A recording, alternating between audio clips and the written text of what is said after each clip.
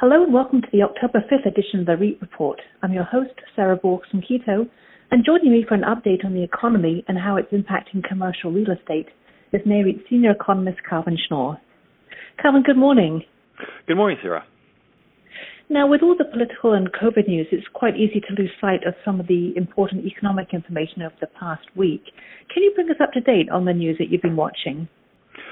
Sure. By far the most important economic news last week was the jobs report. And payroll employment rose 661,000 in September. Now that's a really big increase. But it was less than expected because we're coming back from being in a very, very deep hole after the COVID crisis began, and we still haven't made up, millions of jobs. It was a weaker increase than expected and some slowing from past months.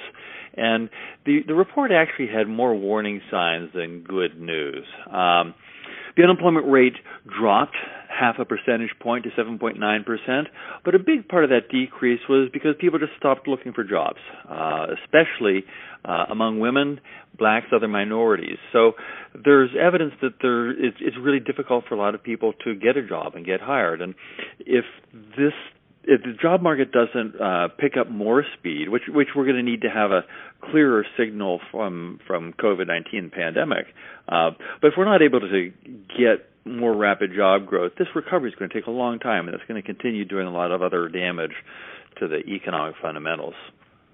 Another thing that was important, though, the slowing job market really underscores the need for more policy support for the economy. And on Capitol Hill, there have been discussions for another round of fiscal stimulus, but so far they have not been able to reach a deal. I'm hoping to see some progress on that in the, I would say, weeks ahead. I really would say in the days ahead, so that we can get additional support for this economy that's still struggling with the pandemic. And investors obviously don't like uncertainty, and it sounds like there's still a high level of risk factors on the economy, COVID-19 and political developments. How did REITs fare in the stock market last week? Well, it's interesting. REIT share prices rallied quite a bit last week. The FTSE NAREIT All Equity REITs Index had a total return of about 5.5%.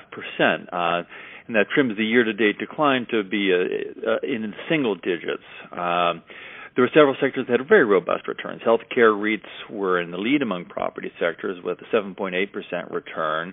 But retail and diversified were also 7% or more, and lodging resorts were up almost 7%. And as a matter of fact, the lowest performing REIT sector for the week, infrastructure. Now, infrastructure has done quite well all year, but last week they had a total return of just 2.4%, which was greater than what we saw on the S&P 500 or the Russell 1000. So this was really quite a good week for REITs. And again, it shows the importance of holding a diversified portfolio with exposures in income-producing real estate and REITs for investors to reduce their overall risks of their portfolio. Great. Calvin, thanks so much for your time this morning. Anytime, Sarah. And to our listeners, for more news and analysis on REITs and listed real estate, be sure to visit NAREIT's website, REIT.com.